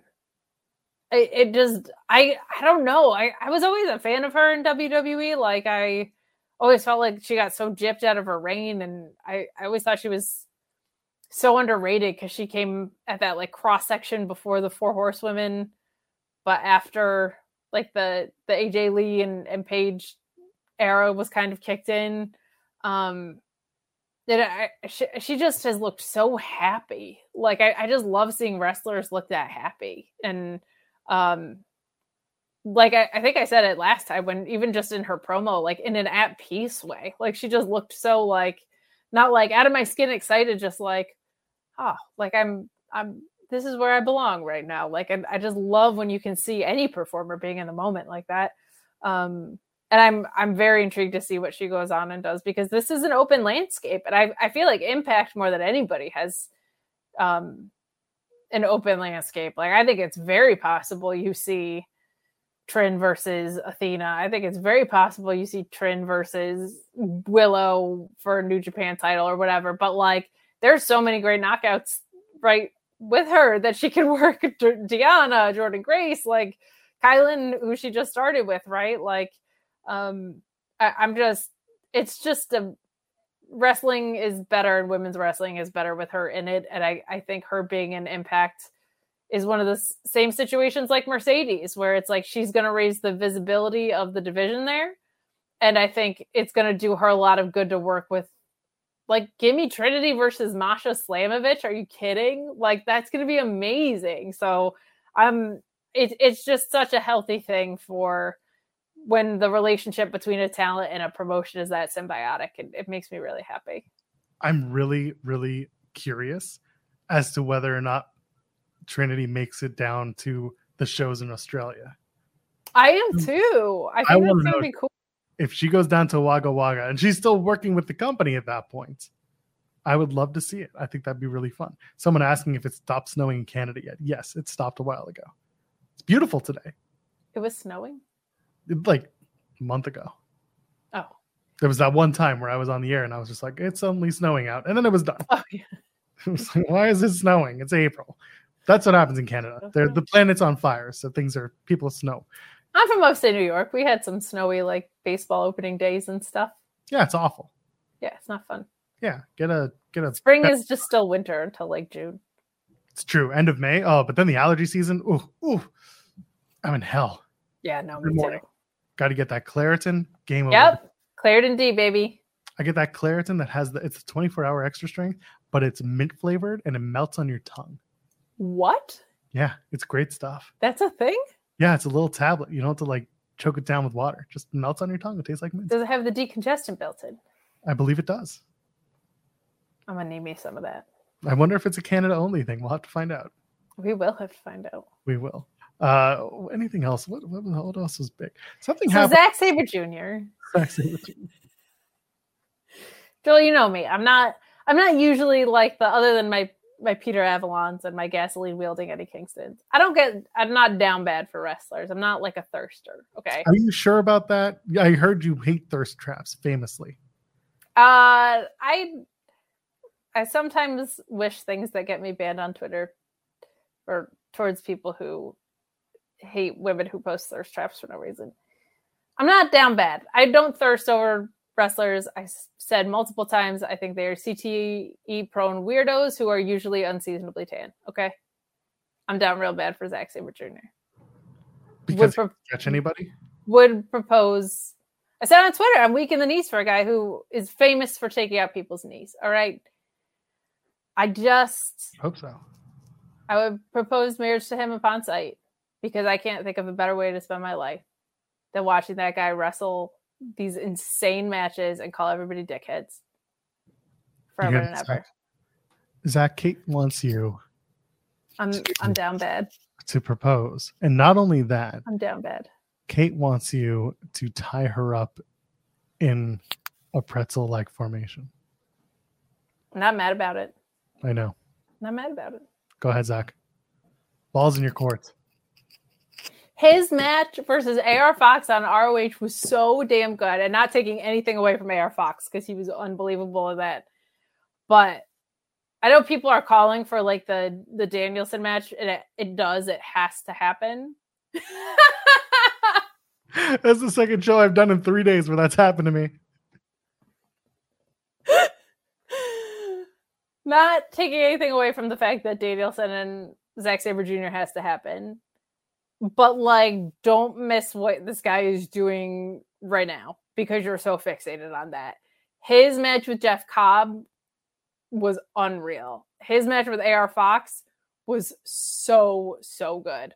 Like, the amount of spots in that match where it's just like, God, that guy has an answer for everything and is always a step ahead. Like, kind of the story that they tell with him is so real, and just the execution of moves wise. Like when he locks in an ankle lock, you are just like, that guy's ankle is going to get broken off. Like when he's in a cravat, you're like, his head is going to smush into itself. Like truly, as much as I'm like joking around, like I went down a rabbit hole while I was watching on Twitter, and like an unbelievably inspired body of work. Like if you go back to the wrestler he was at the Cruiserweight Classic, it also was doing stuff in that was blowing my mind and like very innovative, especially under the WWE umbrella. But what he's been able to do character-wise, going from like the technical wizard who was always kind of like an arrogant dickhead in a lot of ways, but like he has become such a complete wrestler over the course of like the past probably 4 or 5 years. And some of the stuff I was watching, like his ability to merge story with technical is so unbelievable to me. And I was just like so in love with pro wrestling watching that match, because like I feel like technical wrestling, and this is when people are like, you're a nerd for liking pure matches. And I'm like, I understand why you would think that. Technical wrestling, I think, sometimes gets the rap of being like slow and methodical and cool technically, but void of story and void of character. The pacing of his matches, the stories in his matches are equally as on point as his technical ability. Like, just such great stuff. Like, really, just was a really fun way to spend some hours yesterday, going back and watching his matches. Just everything I like about pro wrestling is like smushed into that guy. So thanks, Zack Sabre Jr., for keeping me entertained while I was locked into Twitter for being extremely sassy to a stranger. Fred Rosser had juice in the tree of woe and was choking him with a giant steel chain just now. Yikes. Yeah. You know what happens when Cody gets that move locked in? No. It's called a tree of whoa! My child just woke up because of that. Thank you. You're welcome. G-Bro sends a super chat saying, couple loonies for Kate's fancy Claritin fund. Thank you. I want bougie Claritin. So I'm gonna find it for you. It's okay. Going back Ryan, I'll send you more Reese's cups if you send me fancy Claritin. Yes, maybe I gotta go to New York. I gotta go back to New York. See you and see Zarian and hell yeah. Probably nobody else. Maybe, I don't know. Maybe I'll show up for Tony's there. Tony Storm just showed up. Holy cow. She just slapped Fred Rosser in the face. She looks good. She's got yeah, she's been a big piece of that story. She's got the Gwen Stefani space things going on. She's got the Minnie Mouse ears happening. Yeah, the Minnie Mouse ears. Are you gonna kick him in the balls? Kick him in the balls. I see it. In the balls. In the balls. Oh, Fred Rosser. When I went to New Japan in DC and then Philly, the first night of that, Juice Robinson did a keep my wife's name out your damn mouth. So Tony Storm has been a very big part of that story. He just kissed Tony Storm. This is getting very weird. Fred Rosser did? Fred Rosser just kissed Tony Storm. There's the ball shot. There we go. That's Juice just did it and then sent Rosser in for a Storm Zero. Good stuff. Holy shit. So yes, Thursday's episode of Ring of Honor was made for Kate. It was, yeah. Mimosa Joe versus Jr. They are going to get to Samoa Joe versus Zack Sabre Jr. at some point. It was very fun, like a battle of the TV champions kind of angle to go. On the WWE side of things, I want to bring up a couple of things. One is the Pretty Deadly debut. Yeah, hell yeah, I love those guys. How good was that finish? I loved it. A lot of people giving it flowers. It was really smart. They're great. They're really great. I've enjoyed them for a long time, and just watching the way that they planned that finish and executed it, doing the getting caught in the ropes again after you've taken out the other guy. So good. Yeah. Yes. Boy. Hey, if you want to find out how WWE is going to screw them up by making them a henchman duo, go to FightfulSelect.com where there's more details. I don't think it's that. I think it's more that for a short term, while someone else is going for the U.S. title, the people that they faced this past Friday are going to be, part of it. Fingers crossed. Why the chef's gear? Because they're a snack. Why not be a chef? That's right. Why be a chef when you can be because they're cooking in that match. That's why. Right. And then on the women's Cursed Tag Team Championship side of things, Liv Morgan's injured. Dakota Kai is injured. Shotzi is going to be the replacement. Sorry, I know that's both spoilers and like none of you should be surprised. Shotzi and Raquel are besties. I got that out of Raquel at Elimination Chamber in our interview. So there you go. Well, Raquel has had an absolute carousel of tag partners anyway. That's right. Start the revolving door again. You got forbidden doors and you got revolving doors. That's right. Raquel's revolving door of tag team championship. However, isn't that a trio when you consider you have Raquel and Raquel's back? That's already a tag team. Right? And then you throw Shotzi in there? Feels like that's true. I don't think it's going to happen that way. So they're going to do a 4-way match on Raw for the vacated. Raquel and her back, Shotzi and Natalia, probably. It's Raquel and Shotzi. What about Raquel's back? Raquel's back is Raquel's front as well. It's one person. She's a double back? I mean, she would want you to think that. Yes, that is her entire gimmick. The back is back. The back is back. Oh my gosh, if she ever gets injured and comes back. The back is back. Back's back. She's back and back. I'm back in the back groove. Eric back in back. Just hating it. What about her legs? It carries that back. Whatever. That's a good point. Juice beats Fred Rosser with Tony. Technically, Tony Storm won because she's sitting on top of Juice, who's pinning Fred Rosser. Hell yeah. Good for Tony Storm. You go, Tony Storm, with your Minnie Mouse ears and your hot girl look. She looks great. Oh, God. So you're doing it's Raquel and Shotzi, let's face it. Who else is in there? Chelsea and Sonia, who honestly, I wish they would win. And then you've got, who are the other two? The MMA girls. Isla Dawn. No, are they in this? Aren't they the fourth? Are they? Oh, no. They have separate titles. That's yeah. Four-way tag team match women's title. Ronda and Shayna. Who are going to win. Oh, and then Bailey and Io. That's right. Right. We should probably not forget about Damage Control, considering we just said Dakota Kai also injured. Correct. And that was they set that up pretty heavily on SmackDown. So did you see how they set that up? How they explained the injury? What do you mean? So they said the Dakota Kai injury happened when Liv. Oh no, the Liv injury. They said the Liv injury. Yes. Yes, you saw how the Liv injury was set up. Yes. They said it was when Dakota Kai kicked her in the face and then hurt her shoulder. Do you know how it really happened? I forget. Her partner power bombed her onto a group of people and hurt her in the process. Yep. The back is hurt because she's carrying an injured woman. That she injured. I remember seeing that spot and being like, that doesn't feel like a smart idea at all. And it wasn't, because it injured Liv Morgan, unfortunately, but it's not ballet, as they say, even though ballet is a very dangerous sport in and of itself. It is. Those poor ballerinas, their bodies all break down by the time they're 35. You see them feet? Yeah, it's crazy. That's bad. It's gnarly looking. Yeah. They're not starting OnlyFans. Well, I mean, they might. Some people might be into that level of pain and suffering on their feet. Anyway, I want Chelsea and Sonya to win those tag titles. Let me tell you what's not going to happen. Ronda and Shayna winning? No, that is what's going to happen. Shit. Oh, no. Well, what if it doesn't? I'm happy for Shayna. Yeah. Shayna deserves everything. That's sure. Okay. I would rather see the character work of those two, the aforementioned Karens, winning that match. Oh, I think they're hysterical, and I think they're great. And I'm so glad Sonya is on TV regularly, but they ain't winning it.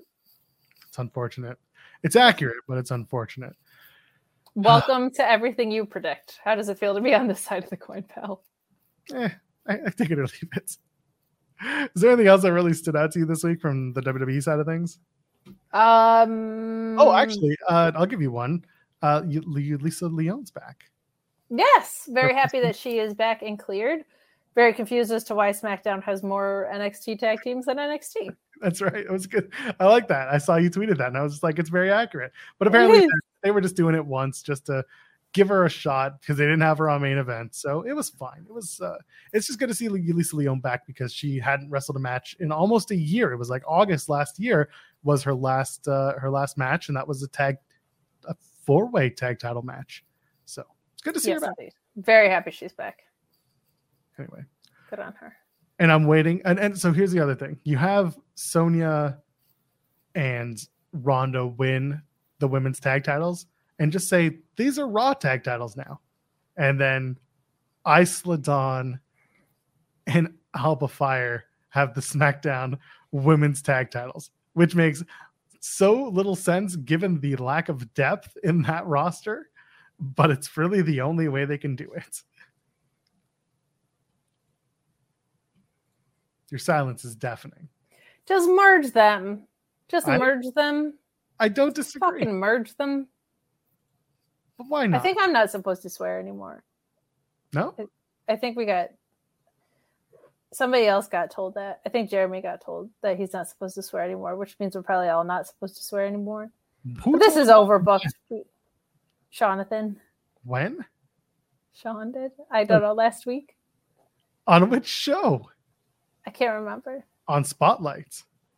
Probably a Spotlight. That's because, because the grand old Al Gore-ism, the Al Gore's rhythm is that, the swearing, it's like, 5 minutes in? Don't swear in the first. Okay. See, I'm good about waiting the 5 minutes. Yeah, no, we're an hour and 35 in, so we're pretty okay. Yeah. What was that cursing about? The tag title situation, the women's tag titles. Yeah, Danhausen's gonna be mad. Sorry to Danhausen for all the cursing. He has no nipples. Yeah, that's true. What's he gonna do? Yeah. Squirt milk out of his non-existent nipples? I mean, he'll squirt it out of something. Hey, yo, that'll get you banned on Twitter if you make little jokes like that. Be careful. Watch your eyeballs. Careful. Watch your eyeballs. Get banned on Twitter for 12 hours. Elon's just laughing the whole time while you're banned. Just joke's on them. Okay, joke is on them. Everybody thought my comment was funny, and I went down this Zack Sabre Jr. rabbit hole. So everybody won. I don't understand why you wouldn't merge the titles, because I don't understand why you bring them up from NXT not to merge the titles. But I also don't understand why they haven't acknowledged that Bianca is the Raw Women's Champion and Rhea is SmackDown 1 and they're on opposite programs. We talked about this last week. Yeah, and your explanation was as dumb then as it is now. No, they'll address it. Honestly, they'll address it next week. My feeble, not next week. The week after. Feeble little mind can't handle 3 hours of, or 3 important pieces of news in my 3-hour program. Oh no! In like 2 weeks, you'll be sitting here doing the whole like they should have told us, and at the same time being like, I'm glad they're finally telling us. On one show, you're gonna shit on it, and that's on the paywall. And then on Friday, you and Cardoza are gonna be like, yeah, I'll be glad when they finally resolve it. It doesn't mean they should have 5 weeks of not having it resolved when you told us. You told us that these rules go into effect after Backlash.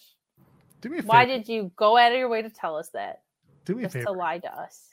Those headphones the headphones you're wearing? What? Where the microphone is on them, can you just like rustle them? Oh no. Other side.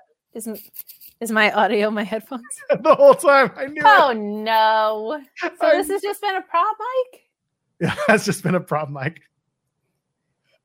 You guys deserved better audio for my Zack Sabre Jr. monologue. I'm sorry. That's fine. Yeah, here comes Kyle Fletcher. So that's all that matters right now. Oh, Kyle Fletcher rules. We should have just talked about the New Japan pay-per-view the whole time. He's very tall. He's deceivingly tall. It's very tall. Where's Duncan? Go if you ever get the chance to see him live, man. Oh, I have. Oh, he's even better live. Like they're even better live. They're just one of those teams that the energy is so good live. I've got a photo of him like selling in front of me, looking like death, and it's great. Yeah, no, that was 2019. I saw him. He's so great. Yeah, he is great. I just can't get over I feel like such an old lady. But some of these kids, man, like he's 24. Yeah. He's really good. Just got to get rid of that haircut. Shave those sideburns, Fletcher. Yeah, but it's annoying heel sideburns. He doesn't even have any. They're they're little. Shocker 29. Shocker 29. Thank you for the super chat. Saying, I said on Grab City until Sean reports something, I'm not giving any Punk stories credence due to so much conflicting info. I agree. Anyway, Resurgence is humped so far, and Mercedes and Willow is the main event. Yes, I'm very excited for that main event. And you know what, Shocked? I agree with you. I do. We come on here and we talk about it because everyone's talking about it. Because more people tune in when we make it our thumbnail. Let's face it. And it would be false advertising to not talk about what's on our thumbnail, though I have no problem with it. I could talk about Spladles into Reese's Pieces with caramel. Do they make Claritin that's that? No, but I wish they did. Me too. There's also Reese's Pieces with little cookie inside. Yo. That's a good one. Yeah, that's a good one. You distracted the ADD girl with Reese's Pieces. I get it. Reese's Pieces with cookie inside. Hell yeah. Shout out So I got to be honest. When you nail it with your standard as much as Reese's has, I kind of feel this way about Oreos. Like, let's not venture off from what makes you great. Stick to the fundamentals. Like with Reese's Pieces, I'm sure with cookies inside is great, but that just feels like a different product. Like Reese's, you want to put them in Christmas trees and Easter eggs? All for it. But like, stick to your formula of chocolate and peanut butter. Now, in bar form, the Reese's Fast Break, most underrated candy bar in the world. Reese's peanut butter bars are my jam. Isn't that what the Fast Break is? Is it? I don't know what the Fast Break is. I think that's what it is. It's just the Reese's peanut butter bar, like the candy bar version of the Reese's. It's unbelievable. No, this is different. The Reese's peanut butter bars are exactly what they sound like. They're like a giant chocolate bar, not giant, but a big chocolate bar that has Reese's in the middle. It's peanut butter in the middle. Just look up, Reese's peanut butter bar. Oh wow, it's like a Hershey bar but Reese's. Yeah, it's delicious. See, I need to compare this to the Fast Break. My lineage is all screwed up. It's great stuff. Yeah, Ryan's just like, they're both amazing, and I'm sure they are. Oh, I'm sure. Yeah, that's what we're doing. The smoothness of the Fast Break, though, I gotta be honest. I don't know, man. It's gonna be tough. I'm gonna load up my Amazon wish list for my birthday. I'm gonna be like, hey, if y'all want to send me stuff, that's what you can send me. Ryan is. I know. So I'm just gonna put really expensive, stupid shit and see who bites. So that you can bite into a Reese's. I have 3 half-pound peanut butter cups to go. They're in my fridge. I ate one on the air. I think it was the Royal Rumble. And I'm sitting there and I'm just like buzzed. Like I'm buzzing. Because it's a half-pound of chocolate and peanut butter. And it's like 10:30 at night. I'm just sitting there just like, look right in the chat. 1,000% will get 10 million% get Joel candy. I get it. You guys are like, I hope you get to me in person someday. Because you guys feel like we didn't we meet at Emo Fights? No, you met Danny. I met Danny, okay. Who is also, he's no longer a part of the Mark Order. That's why. He has responsibilities and goes to work in the morning and doesn't want to be exhausted for it, like a nerd. But he was also very similar in that you like watch wrestling to enjoy it. Seems bad. It's weird. Yeah, it's really weird. I don't know who would do that. That sounds really bad. No, it's gross. Yeah. By the way, Isaiah Bronner is going to be on In the Weeds tomorrow morning. So go watch that. 10:45 Eastern. Show starts at 10 a.m., but Isaiah Bronner is going to show us because he won the AEW gauntlet for the gold. Easy for me to say. So he's going to be hanging out with us. Yeah, we're going to talk to him about his impending match against Matthew James Cardona at the AEW Absolution event. You know, it's always good to get back to guests who you may or may not be interviewing. Has he messaged you about that? No, but you left him on red. I didn't. I feel bad. Left him on red. I think he's going to be a spotlight guest. It's really hard to do this. Can Overbooked have a candy review show? Short answer, yes. Long answer, no. Those are different answers. They are very different answers. It's the same question. We have a Degrassi review show. We do. A basketball talk show that are basically grandfathered in because the people who do it work for the sites. And one of them happens to run this channel. And the other one is Steven Jensen. Jensen should just get to do whatever he wants. Just in life. That's it. He gets to do whatever he wants. And I'm never going to tell him no. Yeah. Overbooked. I try to keep it as much to wrestling as I can. Oh, I know, but there's a reason for that. Candy. You ever see what happens when a channel does too much different stuff? Okay, but do you think the views on a candy review show are not going to be the best views that we have on this channel? I think the Al Gore rhythm is going to completely submerge it beyond the depth of hell. So we'll call it Wrestling and Candy, and we'll be like, oh my god, Ricky Starks loves Twizzlers, and then we'll just review candy. We just open with the line, Sting loves red vines. I'm a genius. Or like wrestlers as candy. Like Darby Allin is a moon cookie. I know that's not, but you know what I'm saying. Like, well, now I want to go down this rabbit hole. Eddie Kingston, what cookie is he? Reese's Pie. Because of the whole Reese's Pie thing in the back with his Reese's Pie.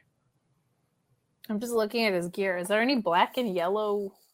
Yeah, Reese's. That's black and orange, idiot. No, that's the branding of Reese's, but peanut butter is typically like yellowish brown. And you know what, with the actual pieces, there are yellow ones in there, so I'll take it. There you go. So then what's MJF? Does Burberry make a candy? No, it doesn't have to be the branding. It could be their personality. Oh, Sour Patch Kids. Sour Patch Kids. Oh my god. Yeah, because they're sour, but then like you get to watch them wrestle, and it's actually kind of sweet. What's Roman Reigns? I don't know, a Necco wafer, because you can eat them for like decades and they'll still be fresh in like 85 years from now. A butterscotch candy, maybe. The same experience every time, and they last for freaking ever, and it's geared toward your grandfather. Why can't you be Big League Chew? It's what you have at the ballpark at the bottom of the third, and it'll last you through to the bottom of the ninth. No, because it only lasts you to the top of the fourth. That's the problem. Big League Chew loses flavor so fast. I haven't had Big League Chew in so long. Oh man, chat's getting in on this now. MJF is black licorice. Oh man, Roman is Warheads because it's that lingers over the sour lingers over sweetness. Oh my goodness. What's Seth Rollins? He's a Tootsie Roll. How many licks does he think gets the center of Seth Rollins? That's a Becky Lynch question, sir. There's only one kid. We got to ask the kid. What else? Before we get out of here. Aussie Open would be like that Australian licorice gimmick, right? Red Vines? I don't know what the Australian... No, it's very good. Been to Australia. I can't even think of what it is. Someone in the chat's going to remind me. That's fine. No, it's just like it says, like Australian wallaby licorice or whatever. It's like they pretend it's healthy, but it's still licorice, so it's not. Oh, yeah, that seems bad. Let's do it in reverse. Who would be Skittles? Dalton Castle. Yeah, 100%. Who would be Starbursts? Willow? Yeah, I could see Willow, especially when she wins that New Japan Strong Women's Championship tonight and all its purple strap glory. Who would be a Hershey bar? Who is contemporary and here forever? Sting. Okay. Yeah. I'll buy it. I feel like that's too standard for Sting, though. Sting is pretty standard. No. You had Surfer Sting, you have Crow Sting, you have all this reinvention. Yeah, Hershey has tons of different bars. Who are runts? QTV. No. I'm trying to think of good, like, henchmen type. Stacks 2 dimes. So they don't exist anymore. Well, one of them doesn't. The other one's about to call the cops on his on the mob boss and become the mob boss himself. I'm gonna say runts are the LWO. Oh, that's awful. They got the win this week. But I like runts. They're good, except the banana ones. No, I get behind that. That's true. Who else? Who else would be a good chocolate bar? What's Brian Danielson? What's the most vegan chocolate bar you know? What's the most... Well, and it's just candy, right? We're not limited to that. No, it's got to be vegan candy, damn it. He's a Swedish fish, I feel like. But he's not Swedish. But he's got red gear. Oh, okay. Who are sweet tarts? Brock Lesnar for payday is true, actually. It's good. Sweet tarts? Does that feel like a Street Profits thing? Meh. Like explosive flavor? I guess. I feel like we're kind of just thinking of shit, saying it. I was thinking through mine. You got something better for sweethearts? No, I know that Claudio Castagnoli is Ricola. Obviously. Gotta be. No one else could be. No. What would Ricky Starks be? What is the cheesiest? How dare you, sir? Cheesiest? Yeah. What is the cheesiest candy? Is he Mr. Big? He's like $100,000. No, I don't think he gets paid that much. Richard Starks. He's not an NWA anymore. That's true. Where he was getting paid $100,000. Oh, let's do that. What would Tyrus be? Diabetes. An almond joy? Oh God, not even. He's a bounty bar. He's a bounty bar. What? Billy Corgan would be the orange pumpkins that you get. It's true. Fits on so many levels. Tyrus is perfect. Thinks he's black on the outside, but he's super white on the inside.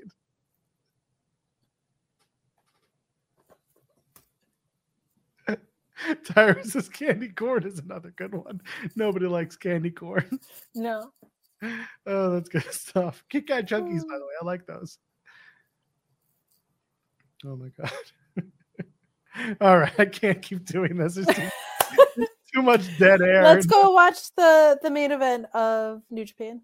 Right now, it's Hikuleo defending his New Japan Strong title against Kenta.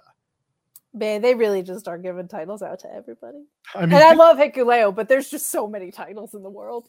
Well, no, Kenta had that title until Hikuleo just won it back. Yeah, and now Kenta's going after it. This is actually a good match. I'm looking forward to this. Well, let's go watch it. Okay, let's get out of here. Kate, do the things where you promote the things. Hey, you can follow me on Miss Kate Fabe on Twitter and on TikTok, and Kate's Grams on Instagram. Sundays, I'm right here on Fightful Overbooked with Joel Pearl, Joel and Kate at 8. Mondays, Behind the Paywall with Alex Pulowski, doing the Sour Graps post show. Tuesdays on the main, doing the Sour Graps post show. Wednesdays at the Mark Order, talking all things All Elite. Thursdays, doing the ROH. And we hand it off to Joel and Cresta. Impact post show. Fridays, AEW Rampage and SmackDown on the Fightful main channel. And pay-per-view wise, just stay tuned to my Twitter because there's a lot happening. There's a lot. By the way, Kyle Fletcher was out there alone because Mark Davis is injured and Aussie Open cannot defend the IWGP tag titles at Dominion on June the 4th. Fletcher says that Aussie Open is vacating both the IWGP and New Japan Strong tag. No. So he's injured because they wouldn't do that before Forbidden Door. Yeah, which sucks. Fuck, man. That FTR match is now on the fence. That sucks. That sucks so hard. They were having the run of runs Aussie Open were. Honest to God, like so good. Yeah, so. Oh, that sucks. I hope he gets better. Me too. It's always fun watching them. Let Kyle Fletcher win the international championship this week on Dynamite and just run amok in AEW for a few months. I would not hate that. Probably can't do that actually because they got to do something about the match that they're having. The Battle Royal, yeah. He could just lose it. He could win it and then lose it. That's true. You can do that. Just hot shot the titles. It's fine. Sure. That sucks, though. I mean, I hate reading that, especially as we're off the air, but that's what's going on. So I guess that just throws the tag situation at Forbidden Door completely in the ringer. We'll see. It does. Yeah, we got a month until that show, but I guess Mark Davis is out for the time being.